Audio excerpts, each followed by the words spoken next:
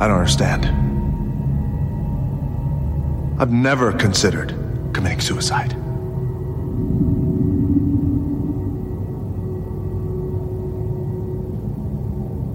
I'm a pimp. And pimps don't commit suicide. Pimps don't commit suicide. But I wish I had when watching this movie. This is Southland Tale spoilers.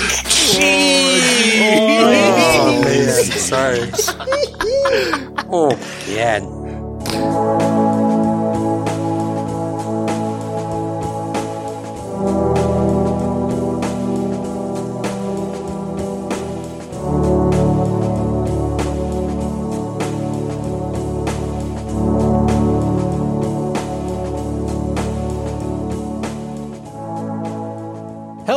This is your host, Stevie, and today we are hosting a very special episode. Whether it's great or not, yet to be seen, but we are doing a Patreon pick from David S. Hey, David, you're the man. Rock hard, David S. Rock hard Vigo Patreon, David S. The proper way to do it. Thank you, Pappy. Today we're spoiling the 2000... I believe 7. Is it 6? 6, I think, but... I think it was 6 at Cannes. 6. The distant future, the year 2008. Yeah. So we're doing the Richard Kelly sophomore effort, the much anticipated what was Southland Tales. And oh boy, is this is a fat movie if I ever seen one. Today we are going to go... Let's go from east to west, and David... Oh, what a shocker. David has an opening question for us. I hope you guys thought about this. The question is, the world is about to end. Oh, shit. Hypothetical, of course, because, two Sean William Scotts aren't touching right now. What movie are you watching before the end? And his end of his message said, take care, pimps. Oh, yeah. That's nice. Yeah, okay. Kind of a nice send-off. Well, for a while there, watching the movie, I thought the world was ending, so... Is that send-off as good as the Wu-Tang thing, though? It's way better. I don't like to pit Patreon people, our Patreons, against each other, so... Okay. Let it just be unique in its own way. Let's just say this movie is the master killer of movies, if you know what I'm saying. All my Wu-Tang fans out there. Just kidding, I like him. Okay, so I'm up, right? Yep. Yeah, this is Brett recording out of Fort Wayne. Let's see, it's tough. You could go with pure comedy. You could go with scrappy underdog. You could go with end of the world. But I'm going to go with all three, and I'm going to pick my favorite movie, and that is Ghostbusters, 1984. This is Pappy, now the second most Isis. Wow. Oh my god, I didn't even think about that. I was so confused for a second. From Weestus to Eastus. Let's go. Kalamazoo, Michigan. I actually hadn't thought about this because I watched this movie twice and it occupied so much space in my brain. Spent 5 hours with the Southland Tales boys. Gotta go with the easy one, Muppet Christmas Carol. I need a little Gonzo in my life. I need a little wholesomeness. I need some Michael Caine singing. Little Monica. To go out. Yeah, I know. It's my favorite movie. So you gotta go with your favorite movie. You only got one left, I think. Unless it's like Schindler's List or something. Top movie of the 90s. Check out the Cinestudy episode where we rank them. You don't want to do something like Manchester by the Sea or like Schindler's List for this. Well, I guess, do I want the time to feel as long as possible before my inevitable demise? Because I'm going to pick Southland Tales because it's going to feel like 10 hours I have left. That segues well into me, Josh from Goshen, because that was my whole angle on this was like somehow the amount of time the movie takes place like extends the Armageddon. So there's this Argentinian movie called La Flor. It's like 13 hours long. Just a little trivia nugget for you there. I'll choose that, even though I've never seen it. Give me some more time, bro. Wait, so does the world not end until the movie is over, or is the world ending while you're watching this movie? The movie got hold back the end of the world for this apocalypse, I think, is how I look at it. Yeah, Mikey recording from Goshen. I had a similar plan as Josh, but I was going to go with a movie that I wanted to see and not just the longest movie ever. So I was going to choose like Lawrence of Arabia or, I don't know, Last Ditch Effort, English Patient. Very long movie. Ben-Hur. Ben-Hur would be a good one. I don't know. Certainly, Director's cut of Once Upon a Time in America is like 5 hours long. There you go. Certainly not this movie, because I think I just speed up the process myself and put a bullet in my own head. I'm fine if this was the last movie. Mikey's hitting fast forward towards the end of the world. Let's just get this over with. This is Stevie recording out of Elkhart. What movie would I watch? See, there's so many different ways to go about this. So, the most cliche version of me would say Mad Max Fury Road and probably just walk outside after, them going into the storm or all the witnesses. Just getting amped up, all shiny and chrome. Mediocre! Yeah, pretty much. Like, once, those start coming on, it's like, okay, let's just walk outside and do this. Man. Out of pure joy, though, I'd probably put on Moana and just sing all the songs. I'd be comfortable with that. One. Moana or Lilo and Stitch, one of the island Disney movies, one of them. You could have gone with Logistics, which is the longest movie ever made. It's 35 days and 17 hours long. What is that movie? It's called Logistics. It's a it's Swedish called film. Logistics? At that point, it's just like being on death row for a month. That's terrifying. That's true. Yeah. I mean, that does sound a little more appealing than watching this movie again. But, Brett, we're going to kick this to you. Oh, okay. I describe this movie, if someone asked me what Southland Tales is about, or, how I felt, what is this, how would you describe this movie? It's almost like parents trying to tell their children they're getting divorced and not going the long way about it. What? I would compare it to that one time when the Pilgrims ruined the American Indian orgy of freedom. That's kind of what I would compare it to. No, I mean, I'm trying to be nice because... Okay, Brett, let's do this. How does this movie start? Where are we? We're in Southland, L.A. Our California correspondent's not here, so we're in L.A. It's like a 3-day heat wave. Apparently that's what they say in the summary of the movie, but I don't know if they ever say that. And this big old bomb goes off, and then we just get into the busiest exposition, 8 minutes of exposition ever. I think Pappy, I don't want to spoil what he said to me, but says the worst opening 10 minutes of a movie he's ever seen. I think quite literally it's the worst opening to a movie I've ever seen. What makes it so bad? Dude, they introduced 19 different things. It's so crazy. This is, you asked how I would describe this movie. It's supposed to be a satire, right? It's supposed to be a comedy of sorts. That misses the mark heavy. I mean, I didn't know what I was getting into, and the first 10 minutes takes itself so seriously. And it's the worst kind of exposition with a news and a timeline and a Timberlake. I don't know.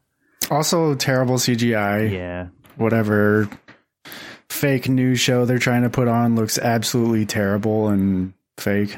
I saw a review, and the guy said, and I agree with it, it's a biblical time travel thriller, farce, political satire, surrealist film, neo-noir, sci-fi, melodrama, mystery. That is way too many things. I would also posit a satire of what? All those things? Because that's ridiculous. But again, my vocab word that I just kept repeating in my mind over and over again today was convoluted. I might say that 1,000 times on this podcast. I'm going to try to withhold saying it. But just know I'm going to be wanting to say the word convoluted all night. I'm with you, Josh. I said it multiple times last night. You can look at my conversation with Pappy today. I mean, that's the perfect word for this. And like I said to you, how could a movie that has so many things in it be so boring? We should mention that we spoiled Donnie Darko, his previous movie. One of my all-time favorite movies. I was telling Stevie, it reminds me a lot of when Paul Thomas Anderson did Magnolia. Yes. Which, this is not even in the same fucking ballpark or league of movies as Magnolia, but just getting too big for your britches out over your skis, trying to bite off too much. I mean, this is an epic, sprawling, all of those adjectives you used to describe the genre of the movie. Richard Kelly wasn't capable of making a movie like this. Like, honestly, it's not in his wheelhouse. Is it kind of like, and I actually like these movies more than you guys, I'm sure, but like kind of an M. Night Shyamalan thing where like his first two movies were, you could say masterpieces or borderline masterpieces. And then he like got such a hard on for that feeling of blowing people's minds. First two were Invincible and Sixth Sense, right? And then like kept trying to replicate that. That's what I meant. Yeah. Unbreakable. He kept trying to replicate that. And while I like his middle movies more than most, they're not as good as the other ones. And now he's just still trying to get out of that rut. And I don't know if overly ambitious is a perfect word or words for what this movie was. And sorry, go ahead, Josh. Well, I was just going to say, like, the whole world that he built includes graphic novels that he wrote. Yeah. As far as from what I understand, after the production of the movie.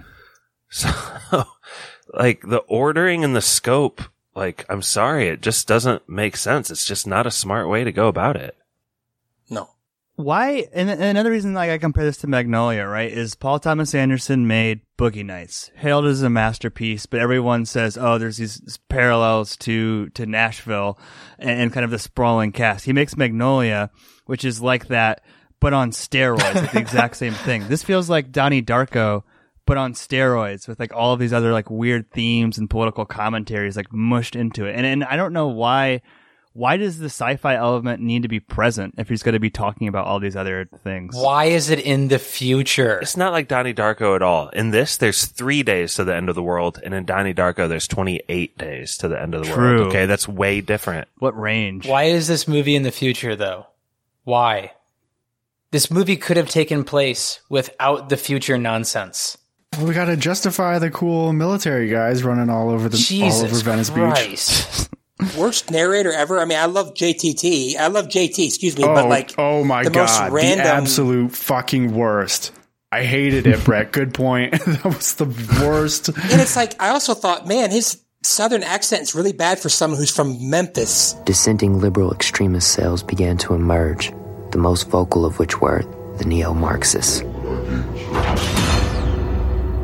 The 2008 presidential election was to be decided by the electoral votes of just one state, as the Republicans raced to secure California for the first time since 1988. On June 27, 2008, boxer Santeros, a famous actor with ties to the Republican Party, vanished without a trace. Oh my God, he's the worst. It seemed like Richard Kelly wanted to like pull a Tarantino, John Travolta casting move for every single person in this movie. Well, what?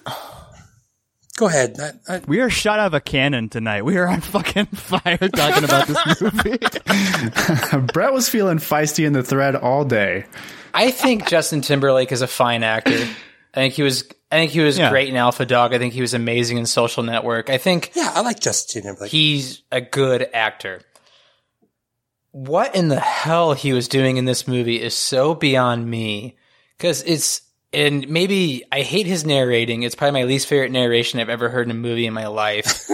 A lot of Bible scripture. Hate the beard. Hate the beard. Hate the hair. But not just that. Maybe I'm in the minority. But the I Got Soul, I Got a Soldier is the most annoying scene in this entire movie to me. Like, it is. I hate it.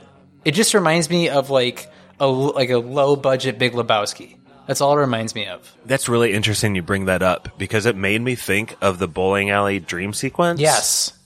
Except with 0% of the magic or fantasy of that. Or payoff. It just looks like the people just standing there in real life or something. You know what I mean? Yeah, and it made me hate the Killers a little bit more. I love the Killers, man. Stop that. And I like that band. That's what he's saying. It made him hate it because it's just weird. Yeah, it's pretty fucked up there. Richard Kelly, fuck you. There's so many, like, think about this, how talented Justin Timberlake is as a performer. Right. Like, he's a fantastic dancer. And the Coen brothers, their geniuses, had the wherewithal to be like, yeah, let's have Jeff Bridges, like, walk down these stairs in a really cool way, and it'll tie the entire scene together. And then Richard Kelly has this amazing performer, like a dynamite performer. and he literally just has him walk around an arcade, like mouthing words. We got another beer here. Pour that beer on your head, and we'll have a hot chick pass one to you. Oh, dude, Timberlake is in that Coen Brothers movie that we just watched. Inside Llewyn Davis. Yeah, and he's that's so true. much better in that. It's fun to watch. I was thinking Big Lebowski the whole time I was watching this too, and it's just like we talked about this again on the Cine Study pod. I think second reference for that. Make sure you're subscribe to Film Dylan. But we talked about we said that it was convoluted for the sake of being convoluted, right? And Yes. you're kind of in the mind of the dude, the stoner guy who has no idea what's going on, and he's like unwillingly fall into this mystery. This movie is so fucking confusing on a first watch and a second watch. It's like can we try and like pull apart the story? What story is there, Pap? What story? You know, I've been listening to Quentin Tarantino interviews a lot lately. I've just been obsessed with like all the old Charlie Rose ones and everything.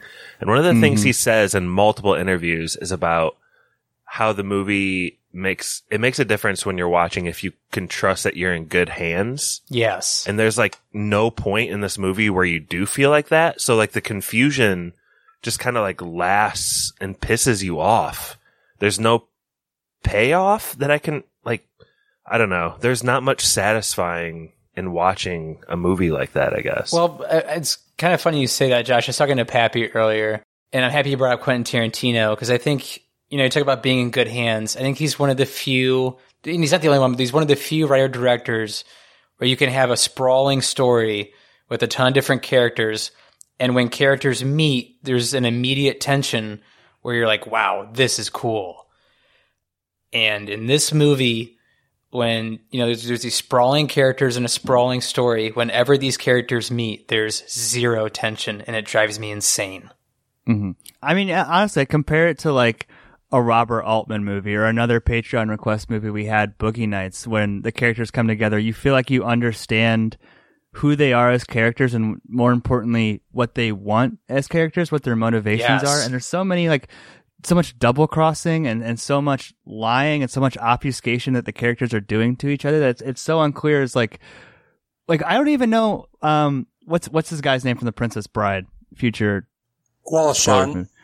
Wallace Shawn. Like, what side is he? What does he want? What is Wallace Shawn, who is I guess the bad guy in this movie? What does he want to accomplish? He wants to control the world, right? Destroy capitalism, kill God. All of that stuff, yeah, he says. All the stuff that liberals dream of, apparently. Our mission is to destroy capitalism,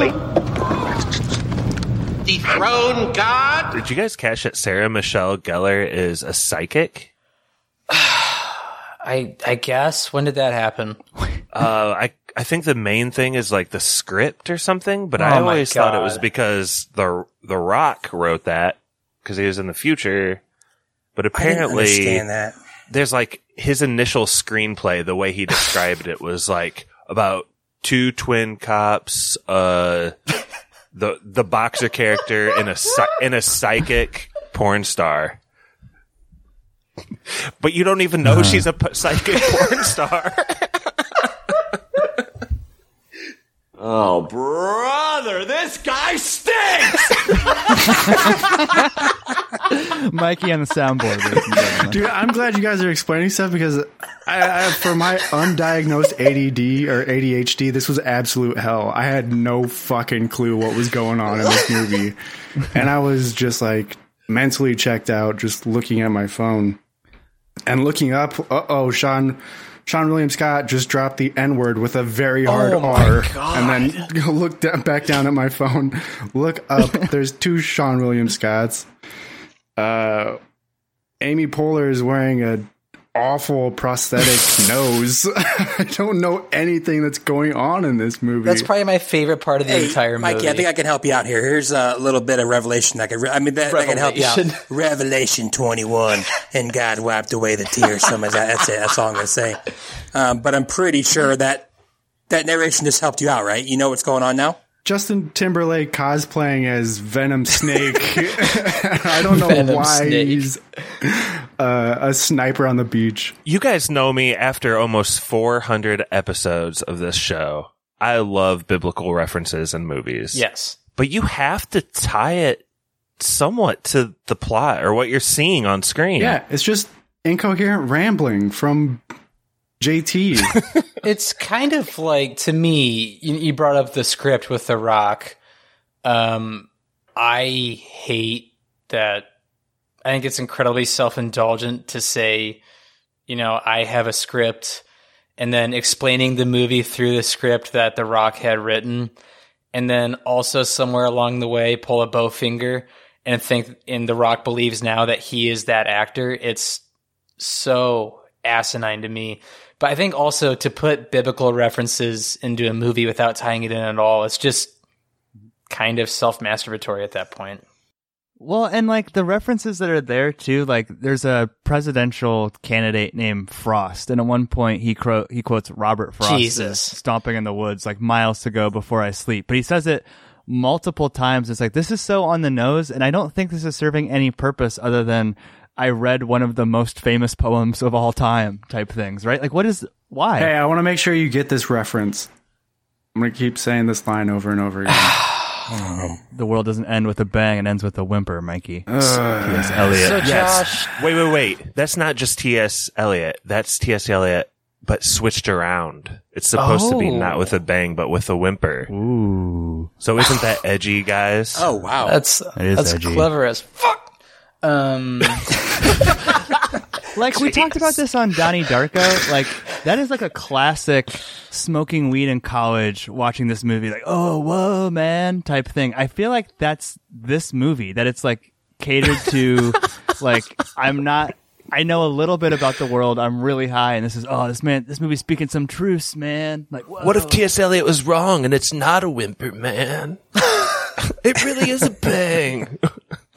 So, Josh, can you explain to me what the Sean William Scott twins are? Okay, so apparently if you go through this rift, Where'd the rift come from? Are you going to make me go back we're 14 backtracking, steps bro. here? Yeah, we're getting into it. Okay, I think that when the perpetual motion machine was made, right, it created a small rift in time. Yeah. And to experiment with it, they couldn't use I'm making it sound actually pretty cool right now. But when they're experimenting with it, they use monkeys, and monkeys don't have a soul, so they would just perish. But humans could like travel. Oh, Jesus. Where I get lost though is if a human comes back, there's now two of them. And it's sort of like this whole Loki or like Rick and Morty thing where there's alternate dimensions. And I do kind of like the premise that, like Back to the Future, if you meet yourself, like the world could implode. But this movie takes that like to the nth degree, literally. Like if Sean William Scott meets himself and shakes hands. I don't know. Am I jumping like way too back and forth here? No, I don't Josh, know how else to you're do making it. this a coherent story somehow, so please keep going. Well, one of my favorite parts about that, Josh, before you keep going, is at one point they're explaining that they first tried to send monkeys through the dimension, and The Rock goes, but an ape soul can't survive an interdimensional rift. And Zelda from fucking Poltergeist is like, correct, we knew that. Correct. So that's why I haven't seen 12 Monkeys in 25 years. Is it like I saw that they borrowed from that? Is that the part they borrowed? Like you can't send monkeys back? I imagine. It's funny you bring that up. I just watched 12 Monkeys 2 weeks ago. It's still a good movie. I saw it once. I was way too young to watch it. Yeah, it's still, but Scarred. They also like, that's kind of a cool idea if it's just based on Sean William Scott, but also neo-Marxists are using Sean William Scott to get to The Rock to film him in a undesirable situation to then blackmail The Rock's father-in-law, who is in politics, so the neo-Marxists can win the election. Is that correct? Yeah. Fuck me. Hold on a second, though. When these twins come back, one's either dead or has amnesia. Yeah. Whereas the other one seemingly remembers everything. Mm-hmm. But has PTSD. Is that right? Actually, I was trying to... ask that question. Like, why does Sean William Scott have amnesia? One of the versions. Why? So maybe it was in the movie, maybe not. I was trying to do a lot of research in the prequels, the prequel graphic novels, because I should have to do that when watching a movie. But apparently it's like a 65-minute bridge between the rift, right? You go through it and you go back in time. Was it 65 minutes or seconds? 65 minutes. Yeah. And in the prequels, it explained it, I guess. I don't know. I really don't. Also, in the prequels, they explained it that Sean William Scott's character thought he killed Justin Timberlake in Iraq. Fallujah. That's why he was like so... I don't know. There's a whole thing. Friendly fire, man. So Stifler friendly fired Justin Timberlake. I think he hit him with a grenade. And that's the whole thing at the end where he's like, I forgive you. He's like forgiving himself. He's forgiving himself for killing a guy he did not kill. I'm still trying to figure out the one of the last lines where he's like, Ronald Taverner, he's my best friend. I was like, where did that come from? Was anybody else shocked by that? He's Jesus, so like he has Jesus in his heart, but Jesus is Stifler. I was more shocked by the two Jeep Wranglers fucking in the cyber CGI driveway. It's the European version. Yeah. The line after that was pretty, like, as terrible as, I mean, the Frost guy had like two lines maybe that made me kind of laugh. Is he the one that said, like, noticed that they were two cars having sex? Yeah. He's like, what did I just watch? Yeah. And then at the end when he's like, is this supposed to be an orgy? Like that or whatever. I was like, that made me chuckle a little bit, I guess. The only part I laughed is when Sean William Scott said he hadn't pooped in a week. It just caught me so off guard. Can we actually do that, Stevie? What's that? Can we do like a round of cheers to positivity? Maybe some things that are... I thought you said, can we actually not poop I thought you were going to say that too. No, you can't do that. Not gonna. Like, I'm not going to not poop. Do you know how irritable my bowels are, Josh? I literally started Googling how long can you go without pooping when you started that question. I mean, what do you want to do though, Josh? Like, maybe like a positive moment. We could each take a second and say something positive about the movie. Okay, you're right. I have been jumping on this How about movie. every once in a while we do that, like for David's sake? So Okay, yeah. I'll give myself amnesia and pretend I haven't watched this movie. And so the one positive thing I could take from this movie is seeing Christopher Lambert in another movie, just because there can only be one. And I love him as Raiden. 3 Movie Club. And why won't anybody fight me? yeah, exactly. I wish he kind of would have threw that line down here. But yeah, seeing Christopher Lambert on screen is always awesome. So I'll give that a plus in this movie. I'll go. I like. I said the pooping thing, which was it sounds like you can only go a week without pooping. I mean, I guess this movie's ambitious, right? And I also like the one part where what's the drug that they're all doing that's like injected into you? Do you bleed?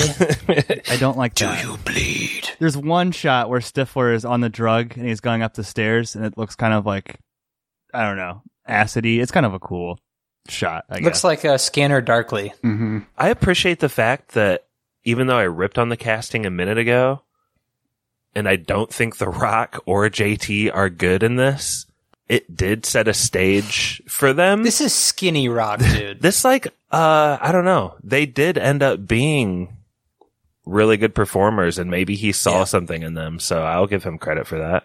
You know, when the SWAT guys are breaking into the room, like early on in the movie, one guy has a gun that kind of bends around a corner. I thought that was pretty cool. But yeah, that's real. Yeah, that was pretty cool. Other than that, I don't like much about this movie. That's about it. That is called a corner shot. What is that one SNL woman's name? Sherry O'Terry. Sherry O'Terry. I did like the part where she runs over the guy in the skates. Oh, I did kinda like funny. seeing John Lovitz get sniped. That was pretty funny. I liked when John Lovitz died. I'll throw another one out there. Maybe one of my favorite cameos ever. And I actually recognized him and I didn't have to look it up. surprisingly, but when out of nowhere, the Eli Roth, a.k.a. the Bear Jew, gets shot while he's taking a crap. Yeah. That was funny. Yeah. He's not in the movie before or after. He's just there, and he gets blown off the toilet. Isn't it by like a little kid in a cop suit or something? Or I think it's just a little person, Mikey. Yeah, there's a lot of little people running around this movie. Jeez, Mikey. Yeah. well, he had a helmet on. It never calls attention to the fact that they're little people, which is kind of refreshing. Don't worry, Pep. They'll leave it to Mikey to do that. I'll say this, though. There's one part that actually worked for me. I kind of wish that these two were in the entire movie, which is Amy Poehler and Deion Harris, Avon Barksdale from The Wire. Wood Harris. Oh, yeah, Wood Harris. They're so good at improv. Yeah, Wood Harris. I actually laughed really hard when she was like in a wedding dress and he was like in a really cheap tux. And I don't know. I wish those two were just in the entire movie and I needed nothing else. If you kill me, I'm going to call the cops. How are you going to call the cops if you're dead? Actually, probably the only part that I laughed out loud, at least, is I don't remember exactly what she said, but she says something like, "Yeah, his penis was 90 inches long," or something like that. And she's like, She says "You like 200 that?" inches long. 200, yeah.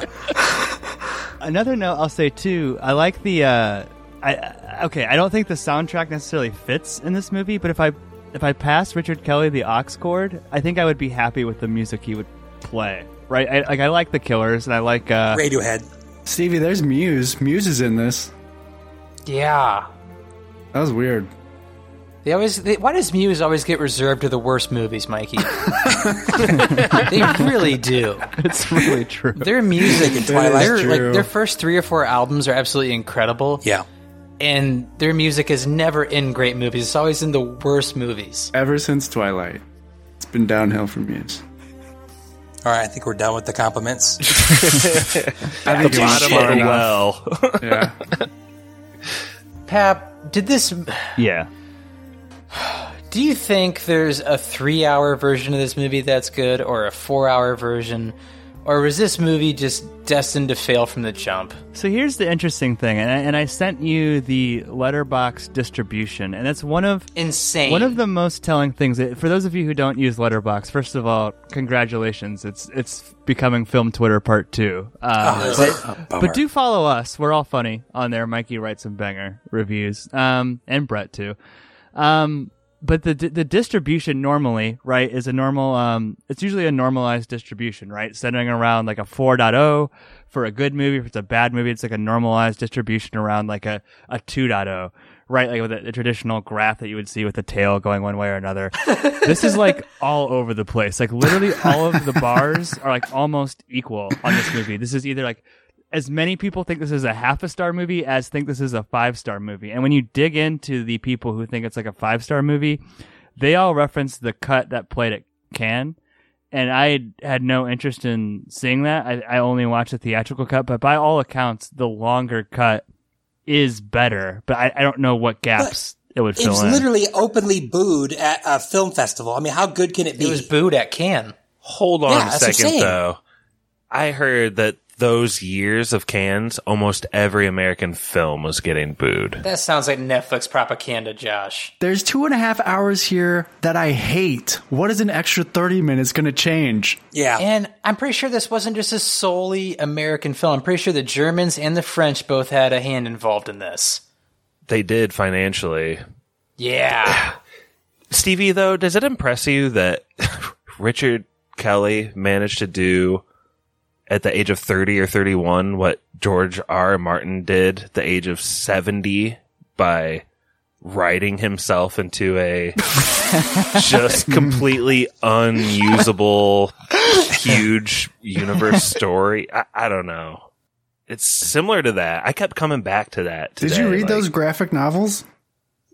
No. Hell no. I was going to Jesus, say, like, no. how imperative are they to the context of A what's going lot. on here? You need the graphic novels to understand anything that's happening in this movie. But I get mad at, first off, it's shocking to me that there wasn't more studio oversight on a movie like this, because no producer or executive at a studio could be like, oh yeah, this makes sense. So it tells me there wasn't a whole lot of oversight, probably because Donnie Darko was so incredible to begin with. But movies like this kill the mid-budget movie, and it makes me really sad. Because, why take a chance on, like an auteur film that makes no sense whatsoever and is for a very, very small demographic, and we're going to spend $20 million on that, and we're going to lose $18 million, when we can spend $150 million on this built-in IP and make $1 billion. Like, movies like this, I promise you, kill the mid-budget movie. It makes me really sad. $16 million budget. It actually looks pretty insane for that small of a budget. I'll give it that. 21 mil by today's standards. It has The Rock and JT. It has Skinny Rock. Way That's cheaper. a big difference. By the way, I read that this was the first movie that he dropped The Rock. Was that Mikey in the thread talking about his hairline today? What's that theory, Mikey? No, he's never had a good movie when he's had hair. He's only had bangers after he Walking Tall was accepted okay. his fate and started The shaving. Rundown was solid. Yeah, the rundown Yeah, a much is better good. movie with him and Stifler. Yeah. Yeah, that movie was a good one, but I mean, yeah, you have Skinny Rock in this. You have JT still trying to find his footing as an actor, even though he's pretty much just narrating and smiling behind a sniper rifle half this movie. They had him for one day of shooting, by the way. Who's that? JT? Justin Timberlake? Yep. His choreography on the Killers soundtrack was so difficult. I mean, how could he It bang was it like out the in monster one day? mash. I can't not think of the monster mash while he's dancing in there. Also, the super weird, out of nowhere dance with the 4 porn stars at the end. Like, that came out of nowhere to me. What does that mean? Like, that's the part where he's like, what is this, some kind of orgy? Like, right after that? Well, I think it's obvious. It's teen horniness is ruining our world. That's Richard Kelly hitting the same beats he hit in Donnie Darko with unironic, terrible dancing that the performers take seriously. Yeah. I actually have like a whole list of like these like little things that you can pick up that this director does. Ooh. And it almost like ruins a little bit of the Donnie Darko magic for me. And it's kind of making me sad. Tell us, dive in. Okay, so like shitty CGI is one thing that kind of connects the two movies. It's a staple. Including like the same like metallic tube effects. Yeah. And then there's like the pop music, like punch hits interspersed with like synthy, moody soundtrack.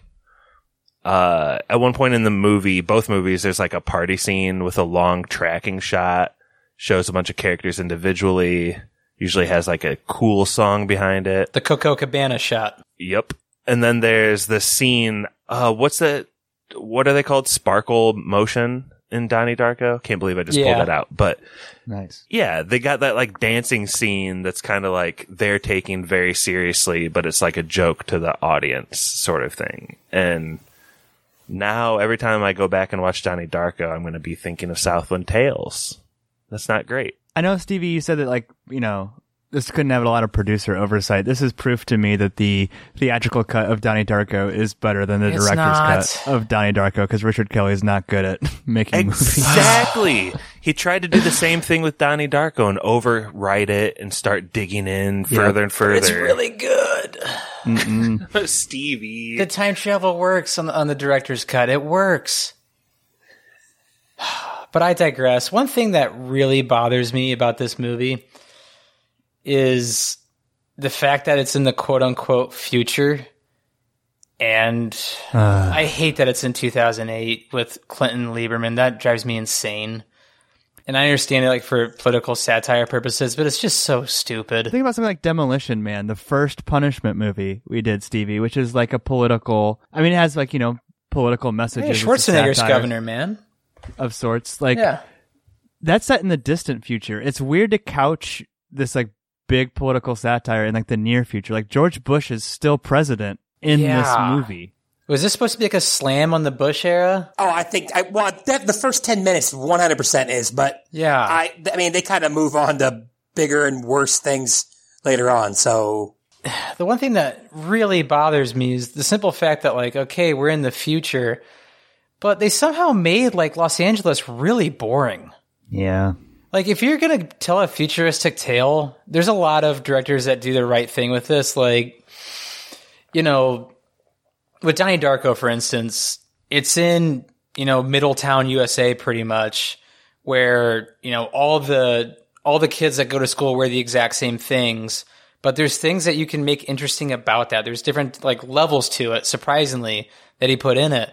Like, even if you watch Looper, it's set in the very much future. We spend a little bit of time in a futuristic town, but then we go to rural for the meat, the meat and potatoes of the story. This movie, in my opinion, doesn't need to be in the future at all, and you could still tell a somewhat coherent story. What are the politics of Southland Tales? Is it an enlightened centrist take? Is Richard Kelly critical of the neo-Marxists in this? Is that what he's saying? He's playing both sides. It sounded to me like, at least the first 10 minutes, and I think it bled in a little bit. This is a guy who, circa 2004 or whenever he started writing this stupid movie, he's like, man, I really hate the Patriot Act. I'm going to write a movie about it. And I think it all spread out from there. I mean, like Josh kind of mentioned earlier, it'd take these really extreme directions that both political parties go. And I mean, I guess you could say it's centrist. I mean, I don't know. It's a weird take too, because he's the whole thing, right, is that they're looking for an alternative to fossil fuels. But the message of the movie is almost beware of the knock-on effects of exploring sustainable energy, because it might slow down the Earth by 0.000006 miles per hour or something. It's bizarre. Doesn't sound bad. I don't get how The Rock had amnesia, but he remembers the script he wrote. Did he not have amnesia, or was it only 64 minutes? I thought he wrote the script after he was Future Rock. In the 2 weeks that he was hiding? I thought that was what happened. I will take your word for it. I have no idea. Also, she's a psychic. True. Oh, yeah. I think in the prequel novels, Krista now is she's stripping for The Rock, or Boxer Santana, or the fuck his name is. And God, I hate this movie. And I think she's stripping. She's she's doing a lap dance on him, and that's how they meet, and they go from there. I don't know. Did you mine anything from the prequel novels that provides context that the rest of us is there anything that you learned in there that this kind of makes this make sense? You read them? I tried doing a bunch of research on them, and the only thing I could really gather from it was Sean William Scott thought he killed the pilot character that is Justin Timberlake. His best There's friend. a lot more about the telepathic powers that you get with taking the red drug of fluid karma.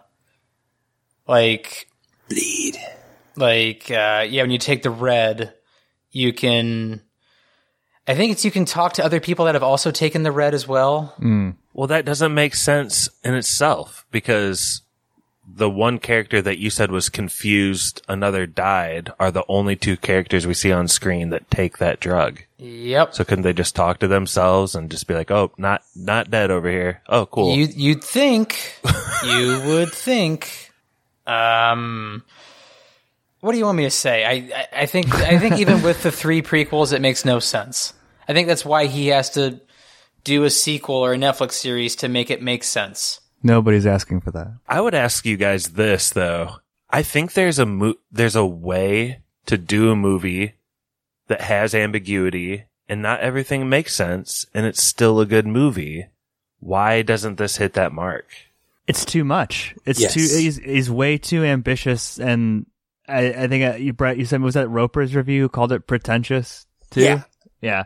I think Stevie, we did a Patreon exclusive episode on the movie Ice Road, and one of our main complaints on that was there's just way too many themes. My themes. There's just way too many themes. I think he's just trying to talk about too many things in this movie, and he doesn't really flesh out any of them at all. It's almost like a commentary on celebrity too, right? Because there's a whole side plot of those porn stars who have their own reality TV show, and they're talking about the Steadicam or whatever. And is that what he was going for why The Rock was chosen to go through the time portal? Because I don't understand why you would pick such a famous person. Well-known, recognizable person, yeah. Because he was connected to the Republican Party, I guess. And they were trying to bring down the thing, and like trying to get two for one, or yeah, and maybe I also maybe it was said in the movie, but also in the prequel novels they mentioned that like Justin Timberlake's character was also a very successful actor. Yeah. Brittany asked me about that. She's like, "When did he say he was an actor?" I said, "Trust me, they mentioned it very, very early on, very quickly." And that's he about was it. drafted. Yeah. Mm-hmm. It's the guy who's my dad's your plastic surgeon, right? He was That's my favorite character in the whole movie. Who shoots the rocket launcher at the end? Yeah. Which is terrible. I mean, as cool as shooting a rocket launcher off that is, why does he commit suicide? What is this movie's view on suicide? It makes no sense. Well, he must not have been a pimp. It comes out of nowhere, right? But he did do a pimp move at the end. Yeah. Like, what did William... what is his name? William Sean Scott? Wallace Stifler. Shawn. No. Oh, Sean William Scott. Sean William Stifler. Scott. What did Stifler do that was so He good? forgave himself, I guess. I don't know. But the dude with the rocket launcher just couldn't forgive himself? What did he even do? Isn't the last line of the movie "Pimps don't commit suicide"? Yes. That's pretty not cool, right? But how cool do you think Richard Kelly thought it was? Oh, brother, this guy stinks! And they had Wait just for showed a quote like cool suicide of a guy shooting a missile launcher off an ice cream truck, levitating. Yeah, he just ended the world, and he doesn't get pimp status. That's kind of, I'm with you, Josh. I didn't think about that. But it's like if we were like, okay, Richard Kelly is lambasting the idea that pimps don't commit suicide, which, not to mention in the context of 2006 United States, all of these soldiers coming back from the Iraq War It's with a little PTSD, tone deaf. dealing with severe mental health issues.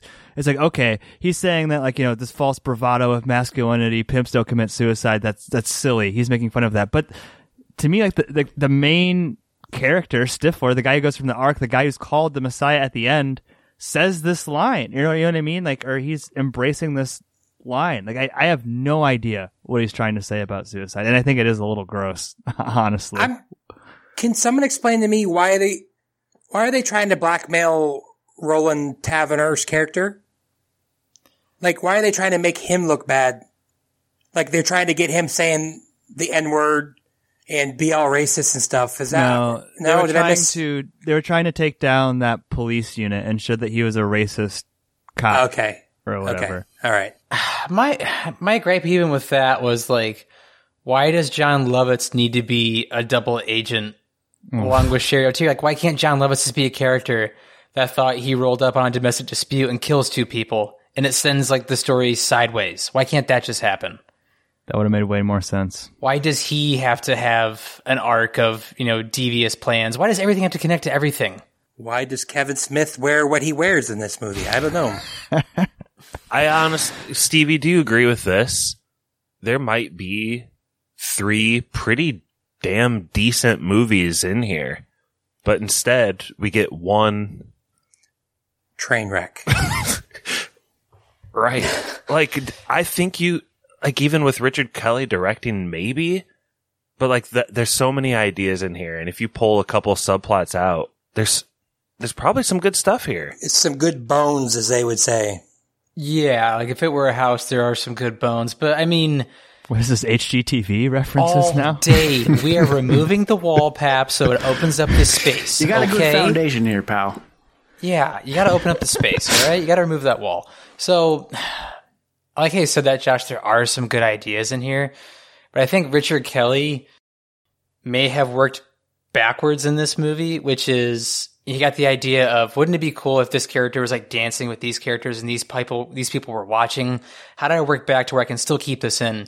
And he's trying to like shoehorn these things in. And I think it's the really wrong way to go about it. Do you think he dreamt about that scene where the Jesus bloody face came through the shirt and he's like, I gotta write a movie about that, and like go in reverse there? I could see that. I mean, I think there's a few things where it's like, yeah, wouldn't it be cool if, you know, one of my characters was on drugs and doing the killers while a bunch of B grade Marilyn Monroes were dancing around. I mean, I don't know, but B grade Marilyn Manson's more like it. I know. But as I said, there's some cool ideas here, but they're just, it's a mess. That JT scene I've heard is like the most famous scene from this movie, actually.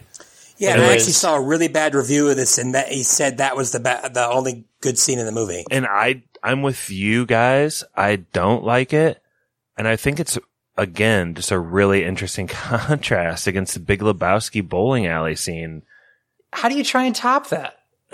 I don't know if something about the way it's shot in Big Lebowski tells you, like, first of all, again, you're in good hands, and this is a dream sequence, clearly. I don't know what I'm watching in Southland Tales. I don't know what that's supposed to mean when he's doing that at all. Yeah, there's like no effects on camera. Like, you just assume it's JT walking around in real life in this, arcade or something. But yeah, with Lebowski, at least you it's much more surreal. He's climbing an infinite staircase and stuff, and Justin Timberlake is walking around cash He has registers. nihilists with giant scissors chasing him. I thought he just murdered the kid that sold him weed or whatever after he wakes up with his blood all over. I was like, what is happening in this movie? It's so cringy when he is holding his dog tag. He's like, "But I'm not a soldier," mouthing that. That made me physically cringe both times I watched it. Why the need to mouth the song though? And why would they be listening to the Killers in this future? Yeah. Has no one else made a hit bop about not wanting to be a soldier in this future? I mean, Pap, wasn't that song on an Olympic commercial for a long time? I mean, the Killers did get play for a while, well into the late aughts. I feel like I like that the part Killers, may have been so. true. Yeah, I like them less now with Mikey. Don't blame them. I hope Richard Kelly paid them. I really do, or at least the studio paid them somewhat for being a part of this movie. But I hope they didn't take points on the box office like Scarlett Johansson, because they really lost out on that. Hey, Stevie, I got a question for you. yeah. What is a better scene involving cars having sex? This or in The Counselor where she has sex with the car? Great question. That actually is a good question. I would go with the Counselor all day. I mean, that... Ooh, split Is that screen. including the story, though, that he tells? I The mean, story's so bad. He's acting like it's the funniest thing in the Both world. answers wrong. Anytime Dom Toretto was working on his car, it's much more sexual. Well, that's true. That's unfair, I mean, though. just the way he looks at a car is more sexual. But I mean, yeah, the Counselor, at least, I mean, the Counselor had a very incoherent story too that had so many questions, left on the table. But this to me almost seems like performance art, where it's, I'll film these really cool scenes that really aren't anything special to begin with, and the people can interpret it as they want to. And I find that incredibly annoying for a 2.5 hour movie. Apparently he was trying to do something that's called pop art, which I guess can work and not work. Like someone said, Spring Breakers is considered pop art, but that actually kind of works. Great movie. But this is just a failure in that regard. I don't know, trying to get a bunch of, I don't know, I can't describe it. I don't know. I'd rather watch The Counselor. Andy Warhol's pop art, and that's good. Do you guys get a little bit of B-rate Fifth Element from it? Yes. Except that's yeah. actually set in the future. Yeah, it should the be. first thing I thought of was Starship Troopers or whatever. Yeah, with all the new stuff, Mikey. Yeah. Kind of like the way it feels, how it's filmed or whatever. It feels, I don't know if it feels cheap in how it's filmed, but it's just we didn't put the most effort into this location, so it looks clearly we spray painted all the walls really quick before we did this shoot today, so it's not authentic, but we at least tried to make it look like this is a dump, even though it's just technically a set or whatever. I don't know, looks very cheap. It's such a good example of saying The Fifth Element and Starship Troopers, because usually when people are trying to make a political statement about, current policies or something, they don't overtly say the policy, right? Within the story, you see the parallels in between, and you trust your audience to be able to draw those parallels and those conclusions. Like, it's so lazy to just overtly like talk about the Patriot Act, right? And then to have George Bush in it, it's just lazy. It was made to not age well because it's painted into this box of between 2006 and 2008, like what you're talking about, like you said, Starship Troopers. That's like a political satire, a political commentary on global war and crap like that. But it's bad of a movie as that is, and fun. 50 years from now, that'll still resonate. Where this, you think like Gen Zers who don't know who like Larry Bird is, you think they're going to know like what the Patriot in 20 years are going to know who's George Bush? I mean, I don't know. I mean, they might know, but I doubt it. Yeah, it'd be like making a movie about like the COVID relief bill. And then like making it so fucking weird and terrible that like that is now the new worst movie ever made. We actually are probably gonna do that movie because that guy did pay us $10. But then like when you couch it in real life, like then it opens up all these like CinemaSins plot hole things, right? Like the election hinges on California potentially going red for the first time. I got news for you. If California's going red, Democrats aren't winning that fucking election. You know what I mean? If that's up, California's in play for the Republicans, the election's fucking over, my friend. Yeah. Makes no sense. Another movie that came to my mind that this is like a second-rate version of is Idiocracy. Because I was thinking the same thing. I do think there is some truth to this, right? I do think our society has gone way further bipolar since this movie, and like there's some other little things like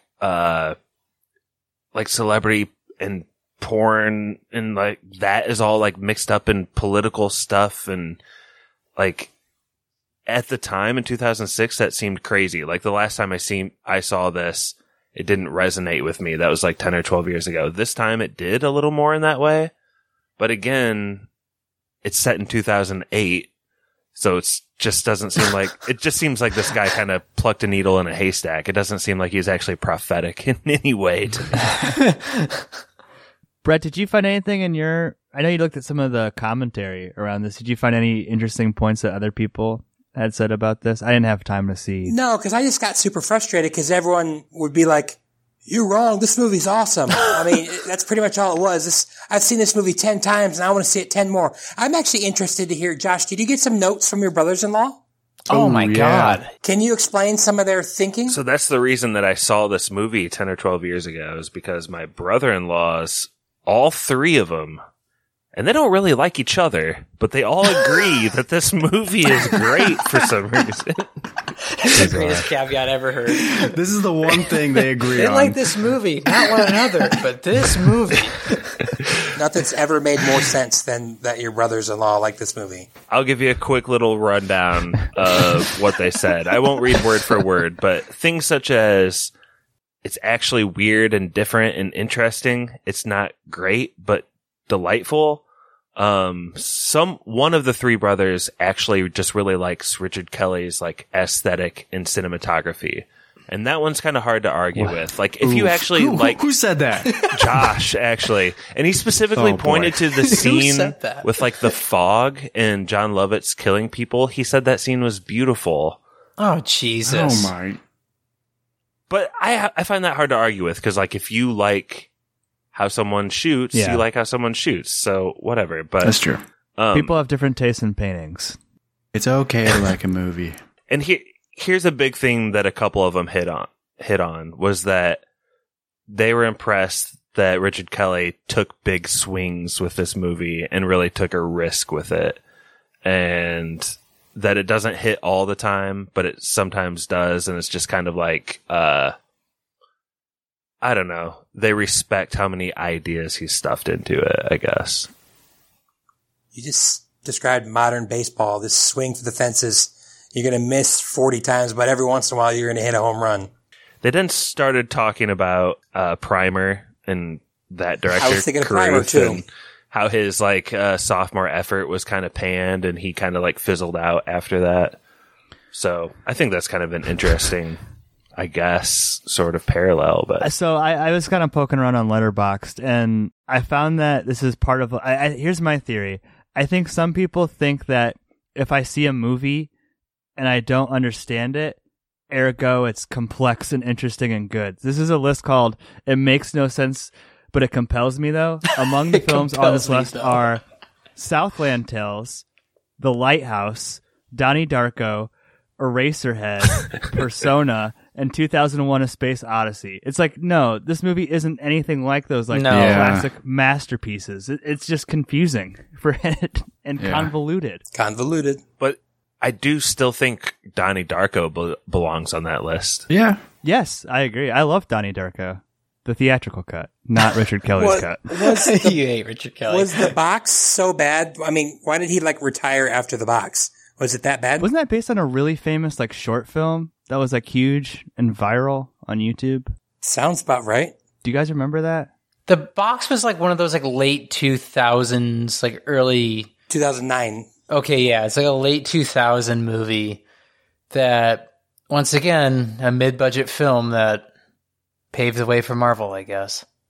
It's something like there's a big MacGuffin in the box, it's what you want. But if you somebody dies. But somebody dies, yeah. dies. But then, the twist, I think, do you mind if I spoil it? I think the twist is, This is spoilers. I think the box goes to the next person after you choose that, and the person that dies is, the previous owner of the box. So you kind of seal your own fate. Kind of like It Follows? Exactly like It Follows. It's a non-sexual It Follows. God, I love that. That was a great movie. I think about that movie all the time. So happy Mikey picked that. Can't call it non-sexual. Cameron Diaz is in it. She had sex with a car. Back to that. God, I thought we'd never talk about that again. Oh, how horrifying. Anyway, let's get into yes or no's. Mikey, I feel like you're going to be the most honest out of all of us. Hit us with a yes or no. It's a definite no. It's very confusing and very long and frankly very boring. Even in my own confusion, I could at least be entertained by anything happening on screen, but none of it was entertaining to me. It was just not very good in any respect, and I really don't understand what The Rock's character is about. I know he has amnesia and he's figuring stuff out as he goes, but he's sheepish at times, and then he's full of confidence and at other times, and it's just really awkward. I don't know. He's not great in this movie. Glad to see that he turned it around for himself, but this is an absolutely terrible movie, and I wish Richard Kelly nothing but the best, because I don't think he's in a good place right now financially, I would assume. Sorry, it's a hard no. I'll go next. Richard Kelly is definitely not in a financial place to become a rock hard Viggo Mortensen spoilers Patreon supporter. But David, I will say, we have no idea how you feel about this film. You mentioned when you requested it that you found us via Big Dumb Movie. Corey would be here tonight, but he's really, really sick, and that's the only reason he missed the episode. But he'll probably do a call-in when we post the episode for listen for that at the end. And David, as a rock hard Viggo Mortensen, we're not done with you.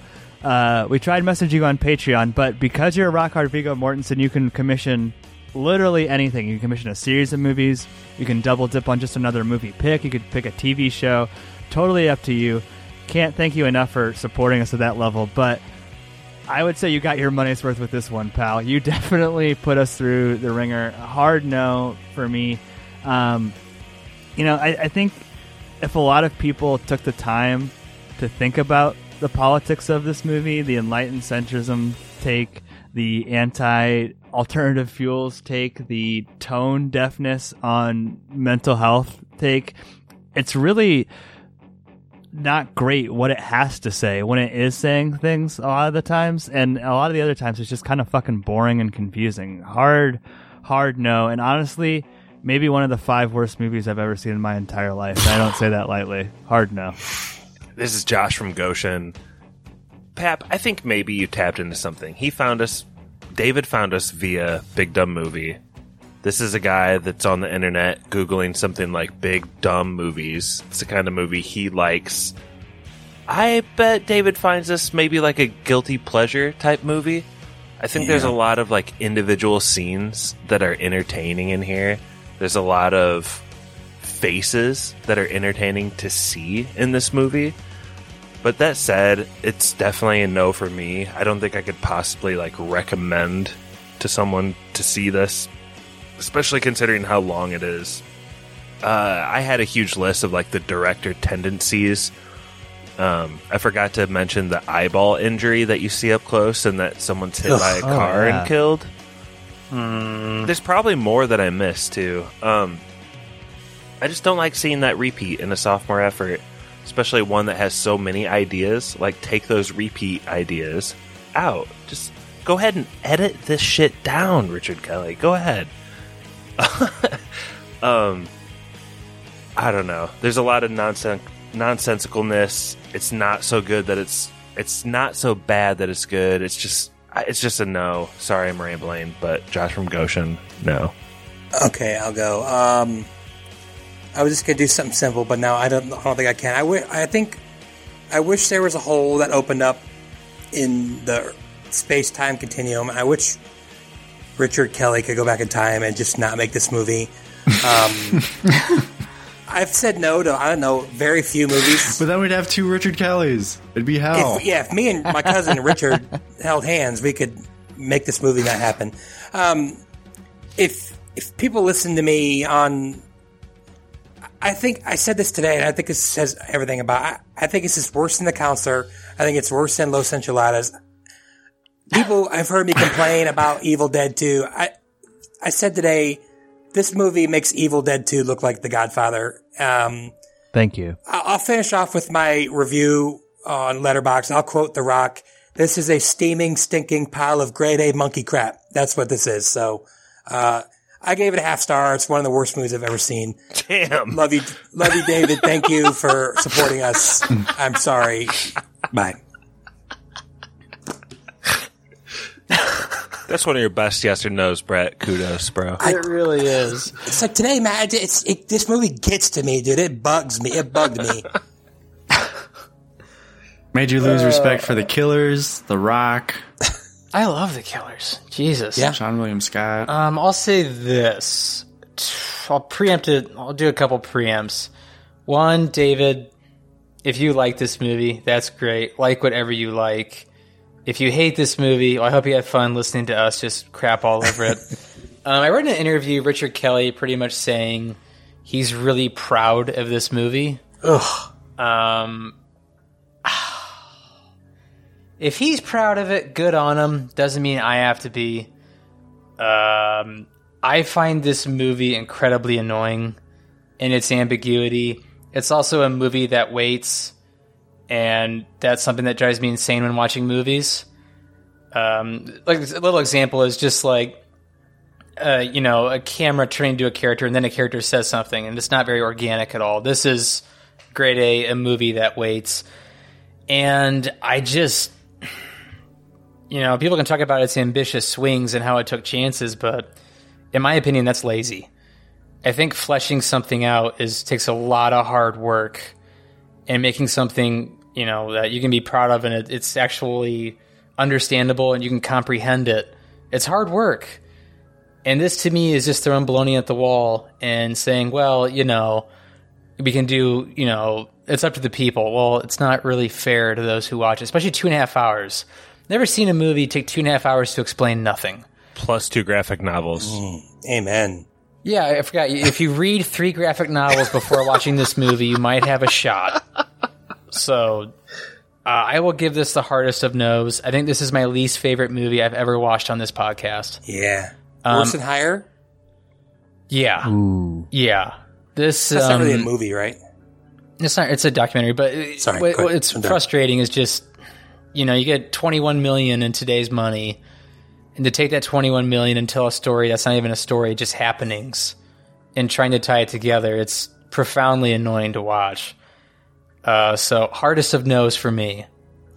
And David, if you did like this movie, don't listen to us. We're just a bunch of simps. Look on YouTube. We're simps. 100%. We don't know what we're talking about. So, And David, please do give us your rock hard request. You're one of two that we're waiting on. Like I said, you can pick please don't literally be this anything. movie again. Let it be the sequel to Southland Tales. Please let it be the sequel when it comes out. You can have us pitch sequels to Southland Tales if you want. The sky is your limit, David. The only person I'm simping is David himself. I had a blast shitting on this movie with you guys. I It love was it. fun talking about this movie. I just don't want to watch this movie again. I'll gladly talk about it. David, I just don't ever want to watch it. David, Like, fuck you. I almost quit this podcast. I was We almost quit after the counselor, and this one was even this closer. was even worse. our patrons are just signing up to see if they can break Mikey. Oh my God for god, that's Mikey. hilarious. Before we get into trivia, Josh, you said there's some great ideas underneath the Silver Lake surface of this movie. Which idea would you roll with just for a standalone movie? You know, I think you should do a whole standalone movie on your reflection in the mirror having a delay. That's like 10 seconds of this movie. That's enough. That's a full fucking movie. There's more in that movie than this movie. Yeah, 100%. Well, if There's a that's lot in Josh's one movie. idea, I want a whole movie based around the bendy gun. Just one SWAT guy going around murking everybody in a square. Let's rename it the Reach Around. Ooh, I like that. Okay, let's get into trivia. For this one, we will go Weesus to Eastus.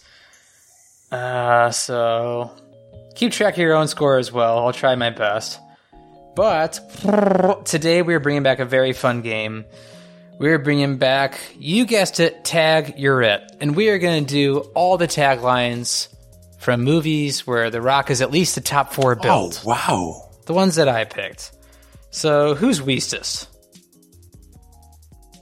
You guys are all in a little cluster now. George? Mikey? Yeah, it might be me. What's your Okay, closest so- county road, Mikey? You know what? So Just we'll go go. Mikey, George, then we'll go Pappy, I'm not going to dox myself. and then we shall go Brett. Okay, you ready, Mikey? You're first up. Yes. And winner gets to tell everybody what's coming down the pipeline and take us out to spoilers, man. But first tagline is, remember, these are rock movies starring Dwayne "The Rock" Johnson. The sky is the limit. The sky is the limit. Sounds like an aerial-based rock movie. Ooh. You know what?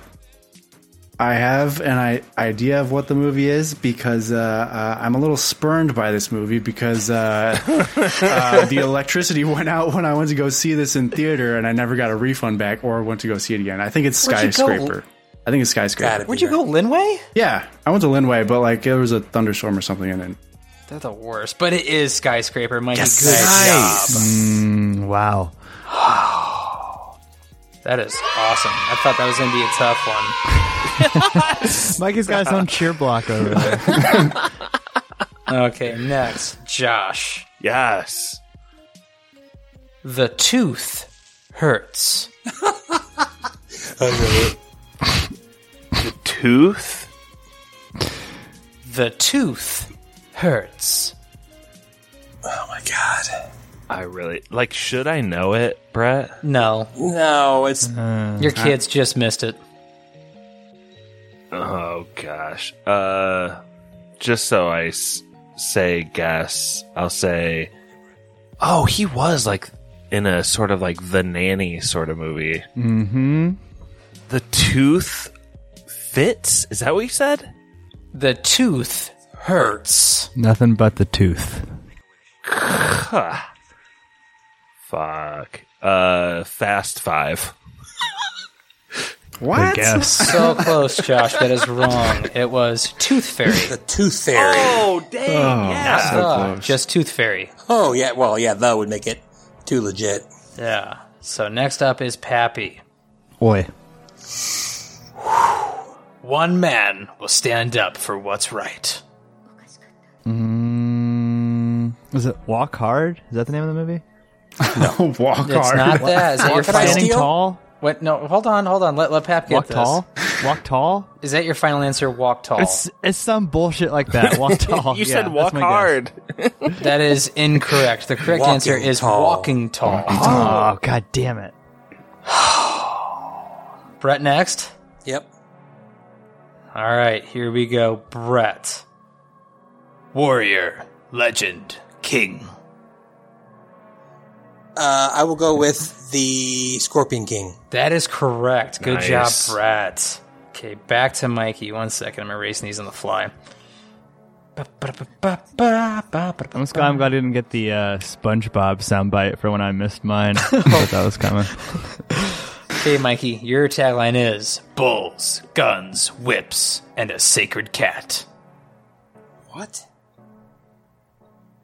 The first word was bowls? Bulls, B-U-L-L-S, guns, whips, and a sacred cat.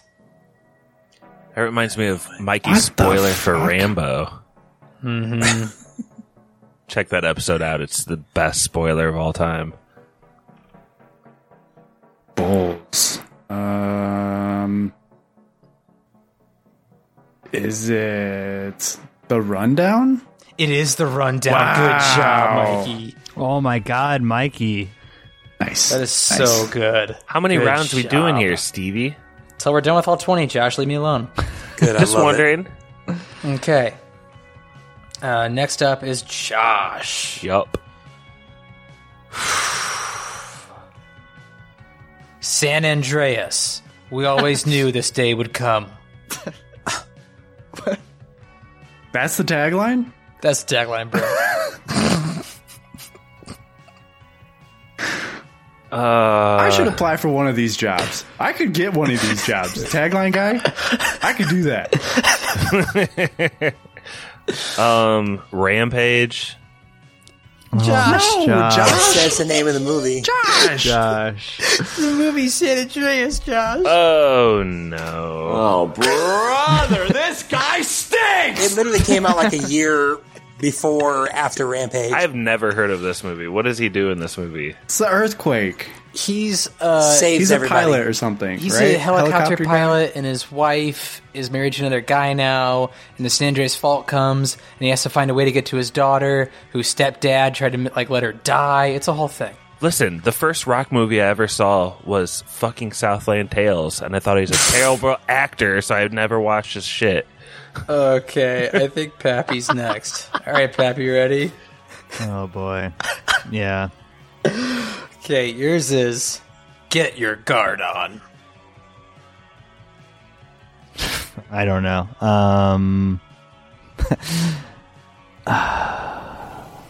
Get your guard on. Yeah, I heard you. Everyone's Moana? gonna laugh when you miss it. It is not Moana. It is Baywatch. Oh, jeez. like a lifeguard. Yeah. Mm-hmm. All right. Brett, Yep. yours is one goal, a second chance. One goal, a second chance. Okay, I'll do it in the voice. One goal, a second chance. Pretty good.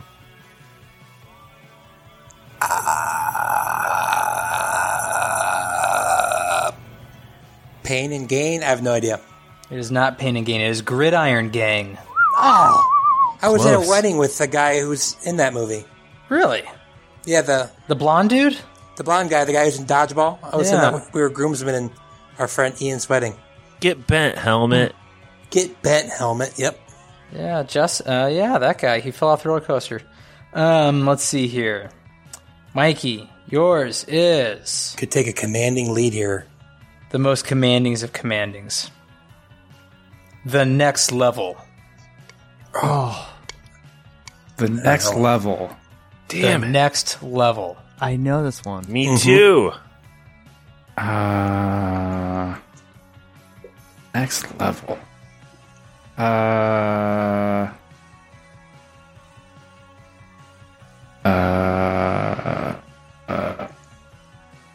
No idea. Fast Five. Jumanji. Josh, what is it? Oh, sorry. Jumanji, yeah. Jumanji what? The next level. The next Good level. job. Thank Oh you. yeah, it is Good- like good video movie. game based, isn't it? Okay, Josh, this is... Yes. Oh boy, you're going to hate me for this. Saving the world isn't easy. Oh, no, saving the world is easy, but working together is going to be a real pain in the ass. I think I know it.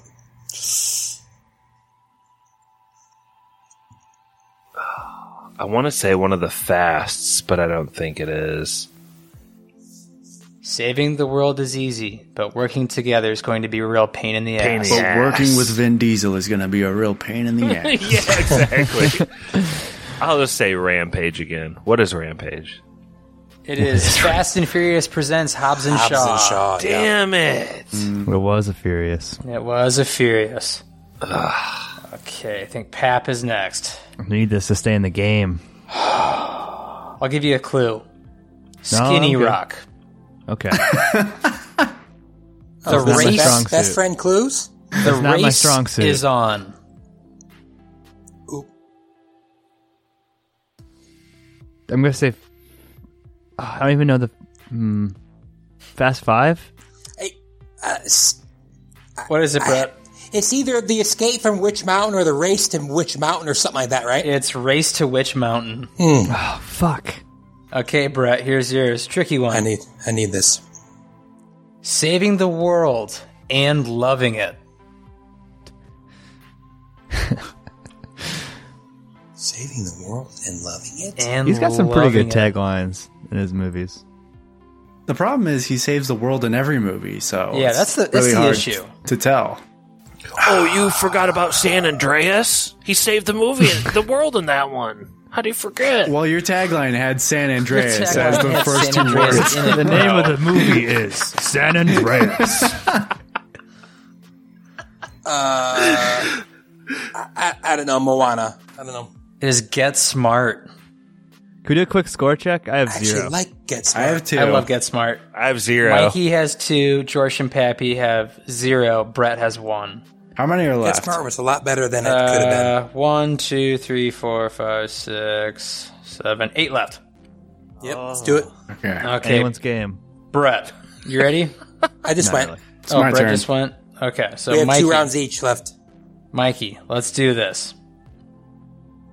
Big meets bigger. Big meets bigger. I would assume The Rock is the bigger of. Big meets bigger. Let's see.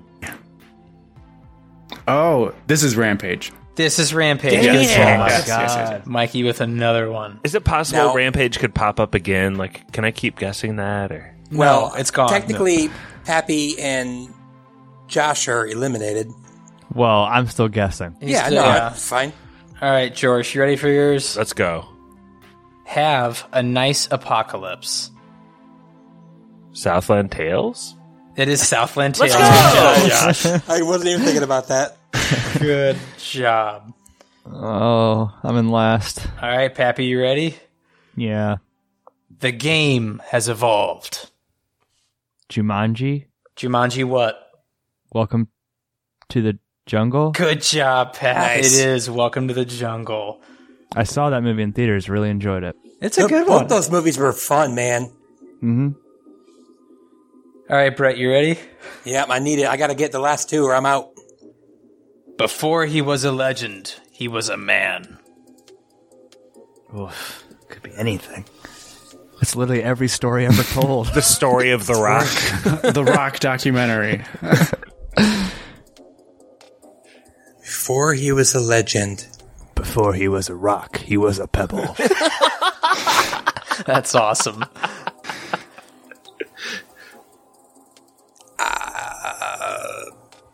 Moana, I have no idea.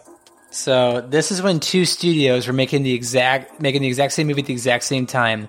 One was with The Rock, and one was with the guy from Twilight. Oh, it was crap. Hercules. Hercules, dang it. Yeah, there was a guy from Twilight. Yeah. Okay. Crap. I want to see how many of these Mikey can get. You ready, Mikey? Mm-hmm. Okay, yours is saving the world takes a little heart and a big Johnson. What? Mm-hmm. Got to be a kid's movie. It's not. One. I'm joking. Moana. Why would they say Johnson? He would be playing himself? Saving the world takes a little heart and a big Johnson. Oh. Pap figured This is it the out. Tooth Fairy, probably. Pap, Right? what is I it? don't know. Is it Kevin Hart? Is It's that who it Kevin is? Hart, exactly. I don't know what movie this is, though. It's Is called Central Intelligence. Central Intelligence. Yep. Because, yeah, he drops his pants, or he's naked in front of the whole school. All right, last round. And he has a big wiener. Josh, yours is The Ocean is Calling. Oh. Oh, Moana. It is Moana. Good job, George. I wanted to say Baywatch at first. Yeah, that could work for that. All right, Pap, yours is No One Gets Out Alive. I don't know.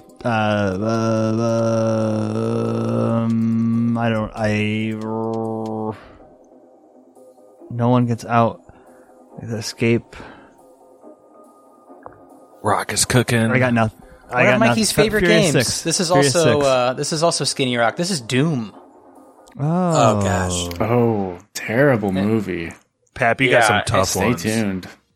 And Brett, this is a real tough one. Good luck to you. This is a true story. Be cool. Pain and Gain. Oh, it is a true story. I was thinking about that earlier. Good guess. It's a That's a messed good up guess. story, too. Oh, that is Mikey. Good job, man. You know rock tagline. Yeah, Mikey's Good on fire, man. job. You're on the real one. Came with a And the Steely one that didn't 3. matter. Good on you, George with 2. Pappy and Brett 1 and 1. Mikey, take us out, please. Mikey the Rock Johnson. David, you really tested me this week. I just hope that you're much more lenient if you ever choose anything else for us again. Which, I mean, you're paying that tier. You're gonna be asking us to do stuff. Just please, for the love of God, take mercy on our souls when we're watching some of this stuff. That's painful. But yeah, thank you again for your subscription. That was fun. I like talking about this movie with my friends here. That was great. This is where everybody asked Pappy what's coming down the pipeline. All I know is that you guys are doing the Green Night this weekend. You guys are getting together. Let's go. Hell yes. The boys are getting together and we're watching the Green Night. Let's go. I'll say more Patreon picks, and then what was your pick, Mikey? That's going to be coming down the pipe. Thief? Oh yeah, I chose Thief. That's going to be in a while. I don't know when we're going to get to that. That'll be in November. That's a long time, honestly. Let's not talk about that. We're going to forget that I won, and then I'm going to get skipped somehow, and then we're just going to I'm going to go on another schneid.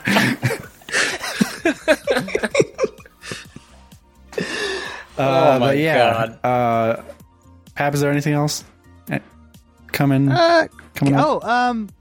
We speaking of Patreon, you guys voted. You voted on you wanted to see a Kurt Russell movie, and we collabed together, had some internal meetings and debates, and we picked Captain Ron. Will be a Patreon exclusive episode coming soon. Captain Ron, Martin Short classic. My dad loves this movie. So does his best friend Drew. Exclusive to Patreon. So as for being as little as a stauncher, you can hear Captain Ron and many other Patreon exclusive episodes. Like Liam Neeson's The Ice Road. Well, once again, thanks a ton, David, for... Honestly, it was a lot of fun to talk about this movie. I think us uniting in our hatred was a lot of fun. And thank you for being a subscriber, obviously. Thank you for listening. And that was Spoilers. Take it away, Spoilers Man. Special thank you to our patrons: Matt Troll. Did you fuck him? Yeah, I fucked him! Oh. I fucked him real good! Brother Brian.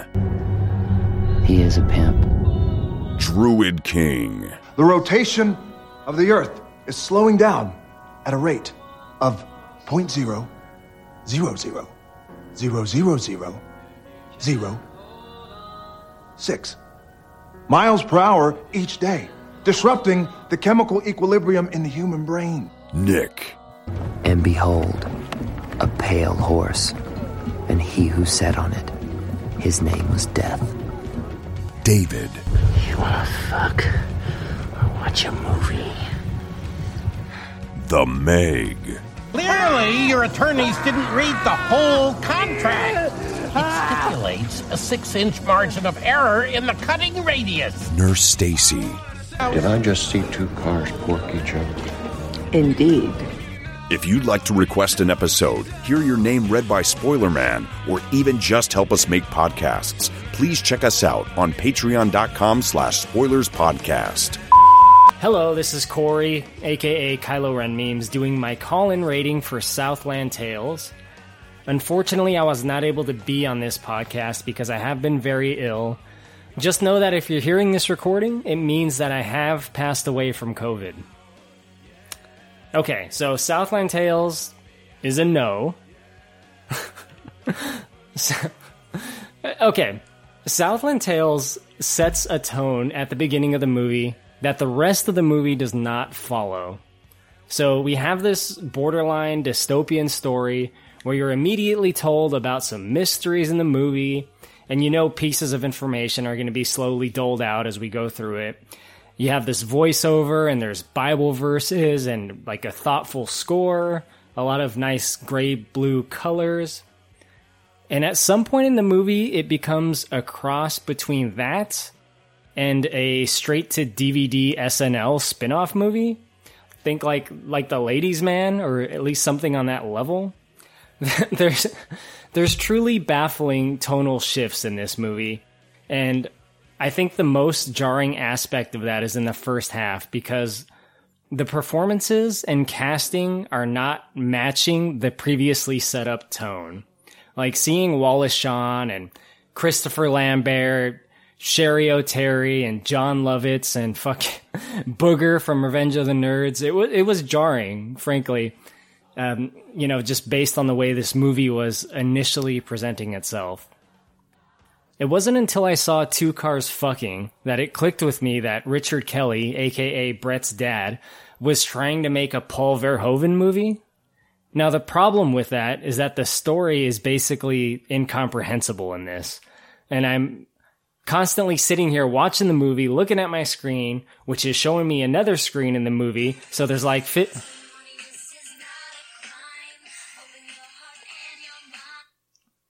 Hello? Can I give you a call back in like 5 minutes? Okay. Yeah, love you too.